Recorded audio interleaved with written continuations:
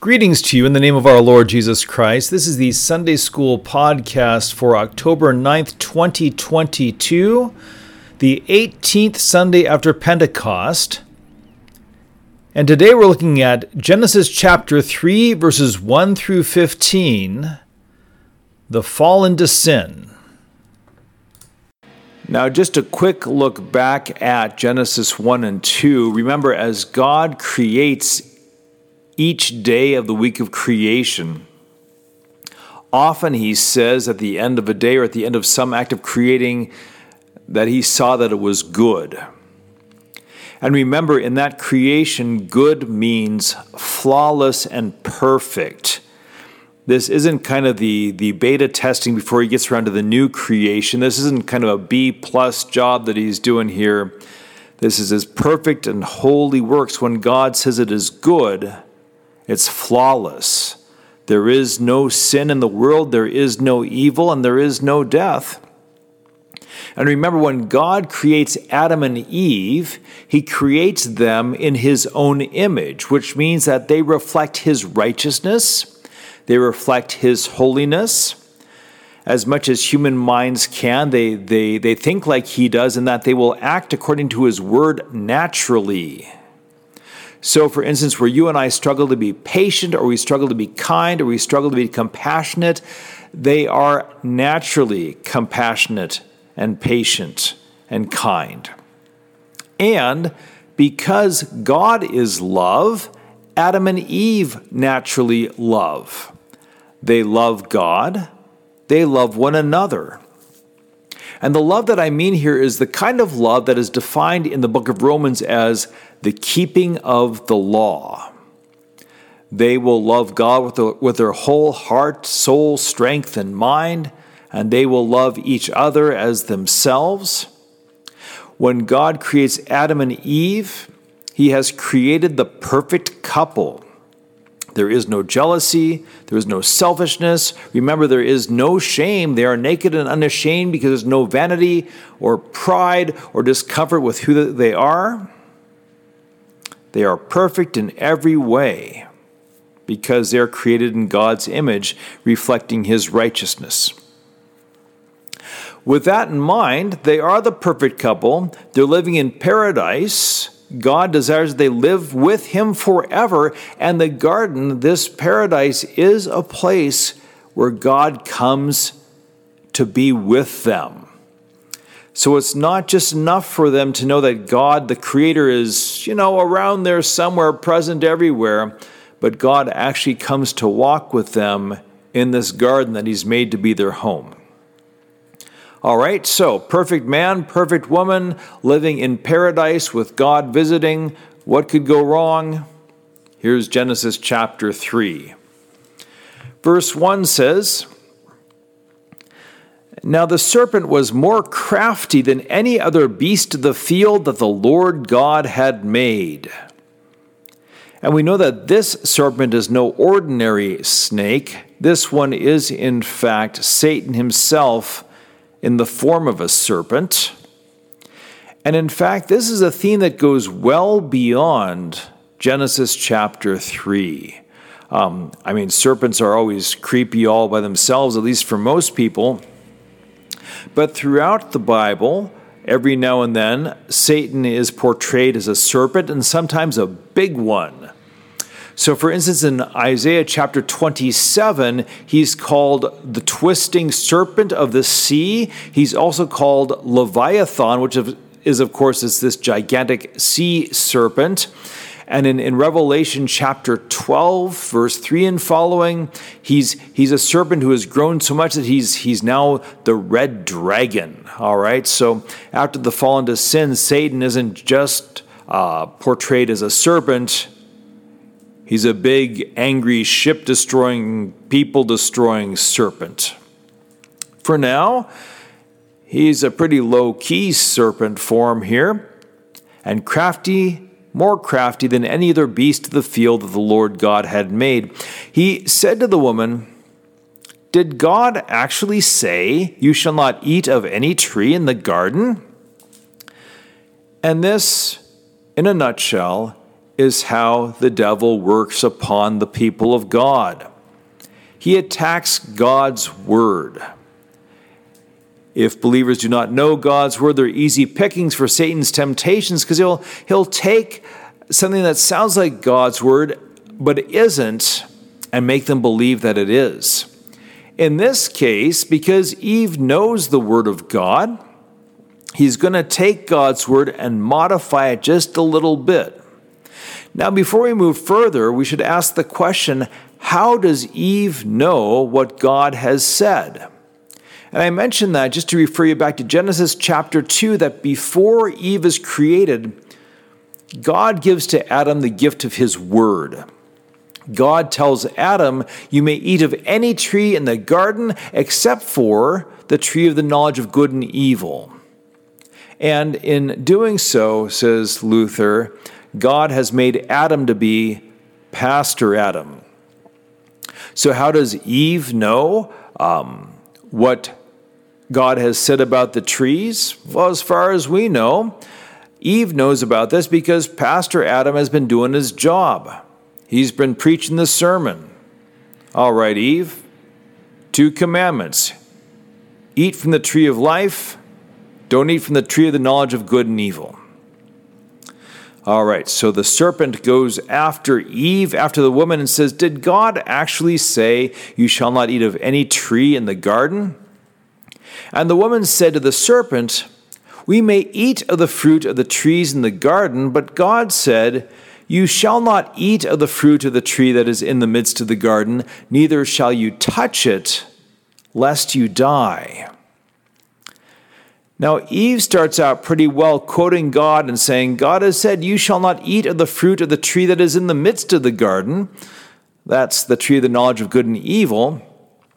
Then she adds this line, neither shall you touch it, which God hasn't said, at least as far as we know, but it's probably still pretty good advice. So perhaps Adam has added that in, perhaps Eve has. But she ends up saying, neither shall you touch it, lest you die. Now, the word lest implies that there's risk, that there's a probability of harm. So don't touch the red hot stove lest you be burned. It will probably happen, but not guaranteed. Lest does not have certainty to it. But God did give certainty. He said, the day that you eat of the tree of the knowledge of good and evil, you will surely die. So already as Satan attacks the word of God, Eve modifies it just a little bit and says, God said don't eat of this because there's a really, really good chance that we'll die, where God said, you will surely die. Well, this is the devil's in.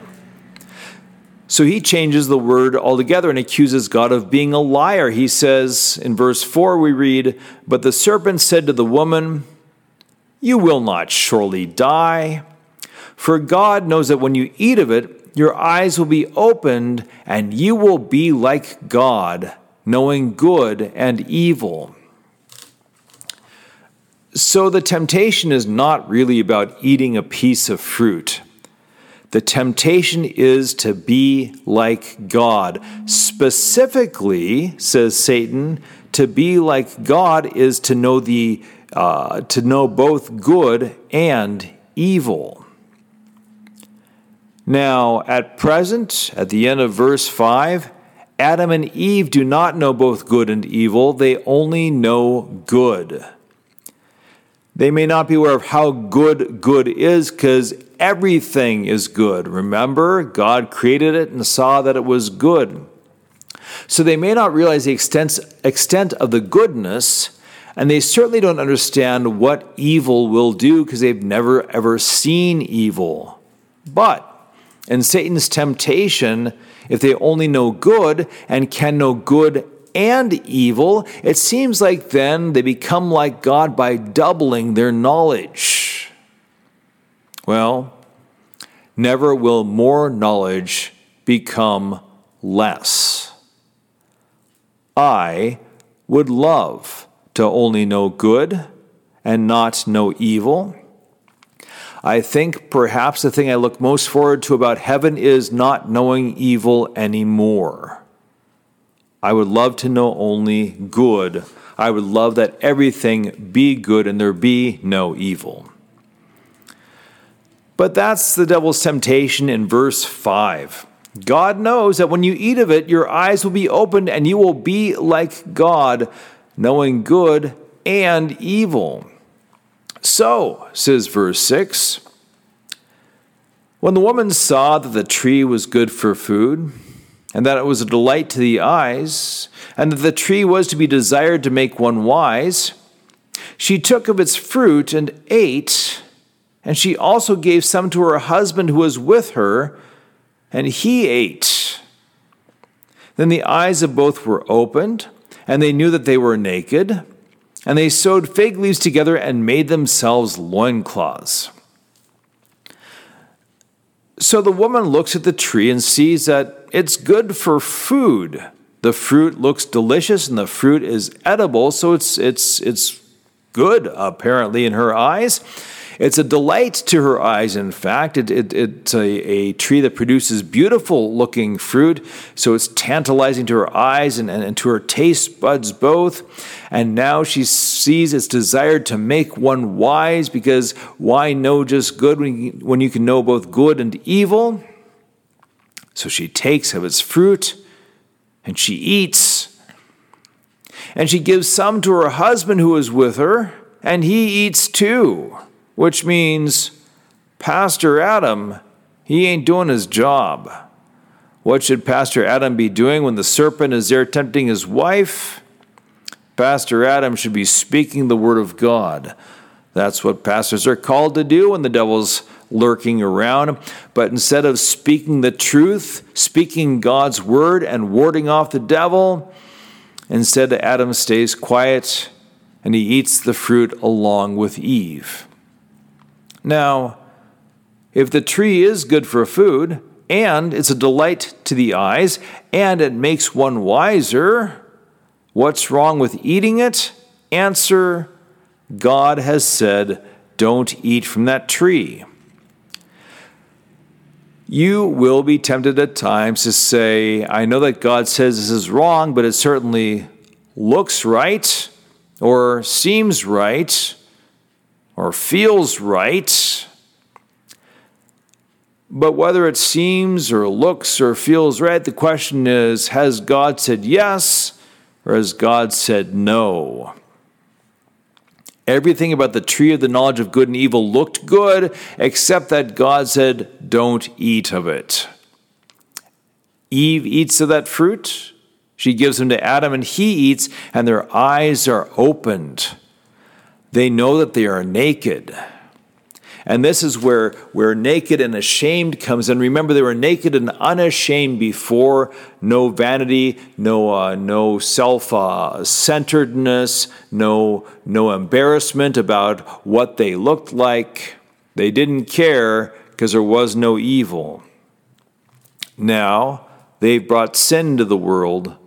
Now they've brought evil into the world. And so now they realize their sinfulness. They know that they are no longer reflecting God's image. They know that they are no longer righteous. And it's characterized here as saying that they knew that they were naked, and so they had to cover their nakedness. In other words, they now feel exposed before God, not just in body, but in soul. They don't want God to see their nakedness of their bodies. They don't want God to see the nakedness of their troubled conscience. And so they sew fig leaves together, and they make themselves loincloths to cover their genitalia. Now, it's the natural reaction of sinners. You do something wrong, you want to hide the wrong. You want to cover up the shame. So if you break something, you try to hide it. You maybe try to get rid of it and hope that nobody notices that it's broken and gone. If you're the guy who hits the ball through somebody's living room window, you run and you hide and pretend that it wasn't you. Adam and Eve figure that if they sew fig leaves to cover up their private parts and hide from God, maybe he just won't notice that the whole universe is falling apart. But it is. Their sin has brought death not just to them, but to all things, to the entire creation. It's now corrupted by sin because of their disobedience. It's really something. God gave them dominion over the earth. He made them stewards of creation to take care of it, and now by their sin, they've destroyed creation. It's only a matter of time until it ends. All right, so verse 8, and they, Adam and Eve, heard the sound of the Lord God walking in the garden in the cool of the day. And the man and his wife hid themselves from the presence of the Lord God among the trees of the garden. But the Lord God called to the man and said to him, "Where are you?" Now note how God acts here, because he is omniscient. He knows all things. He knows that Adam and Eve have sinned. And so what does he do? He operates not by sight, but by sound. He lets them hear him walking in the garden in the cool of the day. So, I imagine him like looking for twigs to step on and snap, just so they can hear his footfalls that much better. And when he gets close to them, he calls out, "Where are you?" Why does this matter? Because it shows the mercy of God.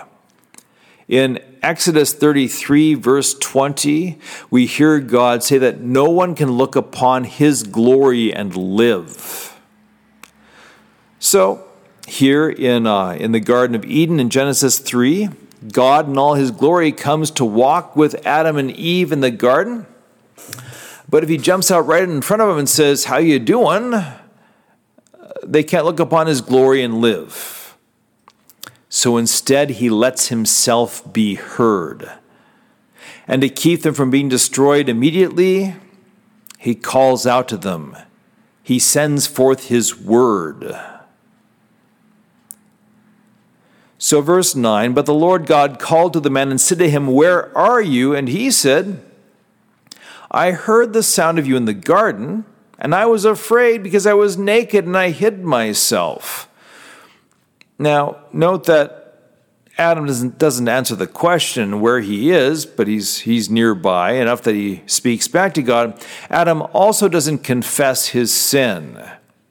And we're really good about this too when we do something wrong. Rather than just acknowledge we did it, we try to distract with other details. So, I heard you, Lord, and I happened to notice that creation's not looking so good right now, and when I heard you, I was afraid and I was naked and I hid. Rather than just say his sin, rather than just confess his sin to God, he tries to go off on tangents, avoid the topic. God will have nothing of it, and he says in verse 11, "Who told you that you were naked? Have you eaten of the tree of which I commanded you not to eat?" By the way, who told Adam that he was naked? No one did. He and Eve just knew it. You and I really don't need someone to tell us that we've done wrong, because God gives you something called a conscience. And unless you've seriously seared or dulled your conscience, it's there to accuse you and say, you've sinned against God.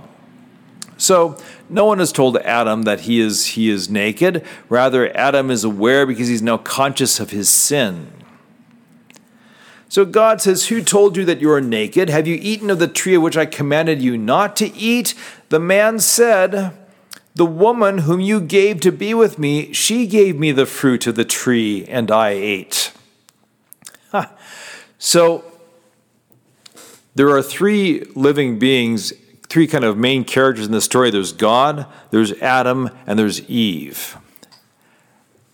And when God says to Adam, did you eat from the tree that you weren't supposed to eat from? Adam responds by saying, the woman whom you gave to be with me gave me the fruit and I ate. In other words, well, okay, I might have eaten the fruit, but it's not my fault. It's the woman's fault because she gave me the fruit. And, oh, by the way, God, it's your fault because you created the woman and gave her to me. And so really, the two of you are guilty for the sin, and I am not. This is called self-justification. Remember, justification is a big word in Lutheran theology. To justify someone is to declare them not guilty. And so God justifies us for Jesus' sake. He says, since Jesus has taken your sin and your guilt on himself and died, I declare you not guilty. I justify you. Here, Adam is all about self-justification. Okay, Lord, I ate the fruit, but I declare myself not guilty because it's your fault and Eve's fault. But self-justification never works, and it doesn't matter because the guilty aren't allowed to pass the verdict on themselves. So Adam blames Eve, and he blames God. And in verse 13, the Lord God said to the woman, what is this that you have done? The woman said, the serpent deceived me, and I ate. So she's not ready to confess her sin either. And both Adam and Eve remind us of what our sinful nature does and how our sinful nature acts. And that when we have done something wrong, the last thing we want to do is say, yep, I did that. I was wrong. Adam passed the buck. Hey, God, it was you and the woman. Eve passes the buck as well in two different ways. One, she says, the serpent deceived me. In other words, the devil made me do it.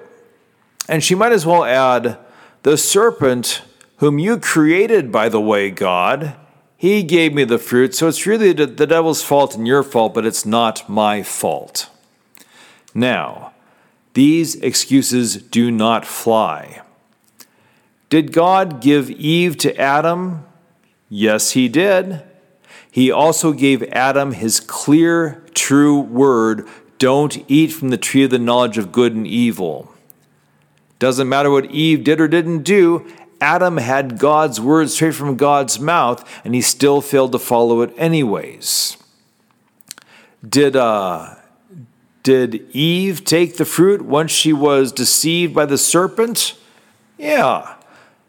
So she can blame the serpent's words all she wants, but once again, through Adam, God has given her his word. She knows what is right, she knows what is wrong, and she sins anyways. So for Adam and for Eve and for you, you cannot use the excuse, the devil made me do it. I mean, for crying out loud, you're baptized. You're set free from sin and death and devil. You are kept holy by the Holy Spirit who dwells within you. You have no excuse to say the devil made me do it because you rest in God's grace. Moving on then to verse 14. The Lord God said to the serpent, because you have done this, cursed are you above all livestock and above all beasts of the field. On your belly you shall go, and dust you shall eat all the days of your life. All right, so God curses the serpent and says, from now on you'll crawl in your dust, or you'll slither through the dust on your belly. Which always makes me wonder, how did snakes get around before the fall into sin? Do they have a bunch of legs like a centipede? Did they have a couple sets of wings on the front and the back? We don't know, But serpents are creepy enough as it is, and now they will spend their days in the dust to remind us of the curse of sin, because dust becomes a reminder of death. In fact, and if we read on to Genesis 3, verse 19, we'd hear that when God tells Adam that death has come into the world, he says, you're created out of dust, and to dust you shall return. So as time goes on, as the serpent slithers through the dust, so the devil and death will go together too. Finally then, verse 15, where God says, I will put enmity between you and the woman, and between your offspring and her offspring. He shall bruise your head, and you shall bruise his heel. This is called the proto-gospel, or the first time that the gospel is heard in the Bible. And it's really quite remarkable. Adam and Eve have sinned. They've brought death into the world. The whole magnificent creation is falling apart because of what they have done. And the first thing God says is not, you guys are in big trouble, but he announces that the Savior is coming. And this is what he says, I will put enmity between you and the woman. Enmity is what enemies have. It's hostility. So, Satan, there will be hostility between you and the woman, and between your offspring and her offspring. Now, that translation in the English Standard Version is not wrong, but it could be better, because the word there for offspring in the Hebrew is literally seed. Seed singular, all right? So offspring can be a singular or a plural. Seed can be as well. In this case, it's a singular noun, so it'll be, I will put enmity between you and the woman, and between your seed and her seed. And with that statement, God says something kind of puzzling. You see, in basic biology, women don't have seed. Women have eggs. Men have seed. And when a man and a woman really love each other, well, that's for a different podcast. The point being, seed of the woman doesn't make sense. Seed of the man would. Egg of the woman would. Seed of the woman does not make sense unless God is kind of mysteriously saying that somewhere along the way, a woman will have a male child without the help of a man, so it'll be her own seed somehow, and this is the one who will defeat Satan. So right there in the first half of verse 15, we have the proclamation of the virgin birth, that by the will of God, the Virgin Mary eventually will have a baby boy named Jesus who will save his people from their sin. So I will put enmity between you and the woman, between your offspring and her offspring.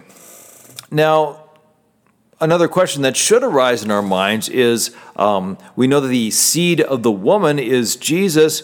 Who are the offspring of the devil, the seed of the devil? And certainly you can make the case that the demons, the evil angels, are his followers, his children, and thus his offspring. And that's a view widely held.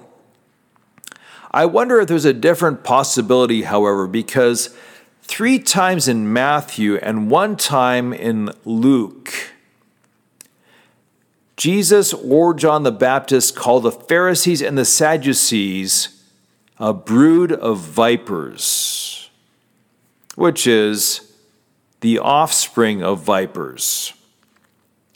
So I wonder if God is building into this prophecy of the gospel that this battle will be between the seed of a woman and and men, false teachers who oppose Jesus by teaching you can be saved by your own works, which is in fact a teaching of the devil. Some commentators don't mind that interpretation. Some commentators don't like that interpretation. Personally, I think it's got a lot going for it. God is actually kind of giving us the scene of how of where and how the gospel will take place. Jesus, the woman's offspring, and the Pharisees and Sadducees, the offspring of the devil, because they oppose Jesus. Then in the second half of the verse, God says this: "He shall bruise your head, and you shall bruise his heel." Now the word there for bruise can also mean crush. And it's the same form in both the first half and the second half of the verse. The King James Version, I remember, takes some liberty here and says, "He shall crush your head, and you shall bruise his heel." Same word in the King James Version actually conveys what happens. Jesus certainly bruises the head of the serpent because he defeats Satan fully at the cross. He crushes the serpent's head, if you will, in order to save us. Does Jesus suffer for our salvation? Yeah. It's the equivalent of getting your heel bruised. And a bruised heel hurts, and it takes a while to heal up. And so in this kind of poetic prophecy, God says to Satan, the seed of the woman is going to crush you, going to crush your head. You'll hurt him. In fact, we find out later he'll die on a cross. But it's only like a heel bruise. It'll get better.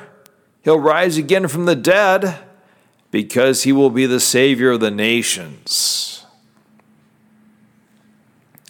So, Adam and Eve live in paradise. They fall into sin because they stop listening to God's word and they listen to the devil's temptations instead. And when they have sinned, what's the first thing that God does? He doesn't say, "Oh, you're in big trouble now." He will, in fact, announce consequences for their sin in the following verses. But first off, he declares this, that because he is gracious and merciful, he's sending a Savior, one who will be born of a woman, to defeat Satan, to crush him, to crush his power, so that his people might have life forever. All right, that's a quick look at Genesis chapter 3, verses 1 through 15. God bless your further meditations upon it, and if you are teaching this to others, God bless your efforts and your teaching, and the Lord be with you until we speak again. Until then, goodbye.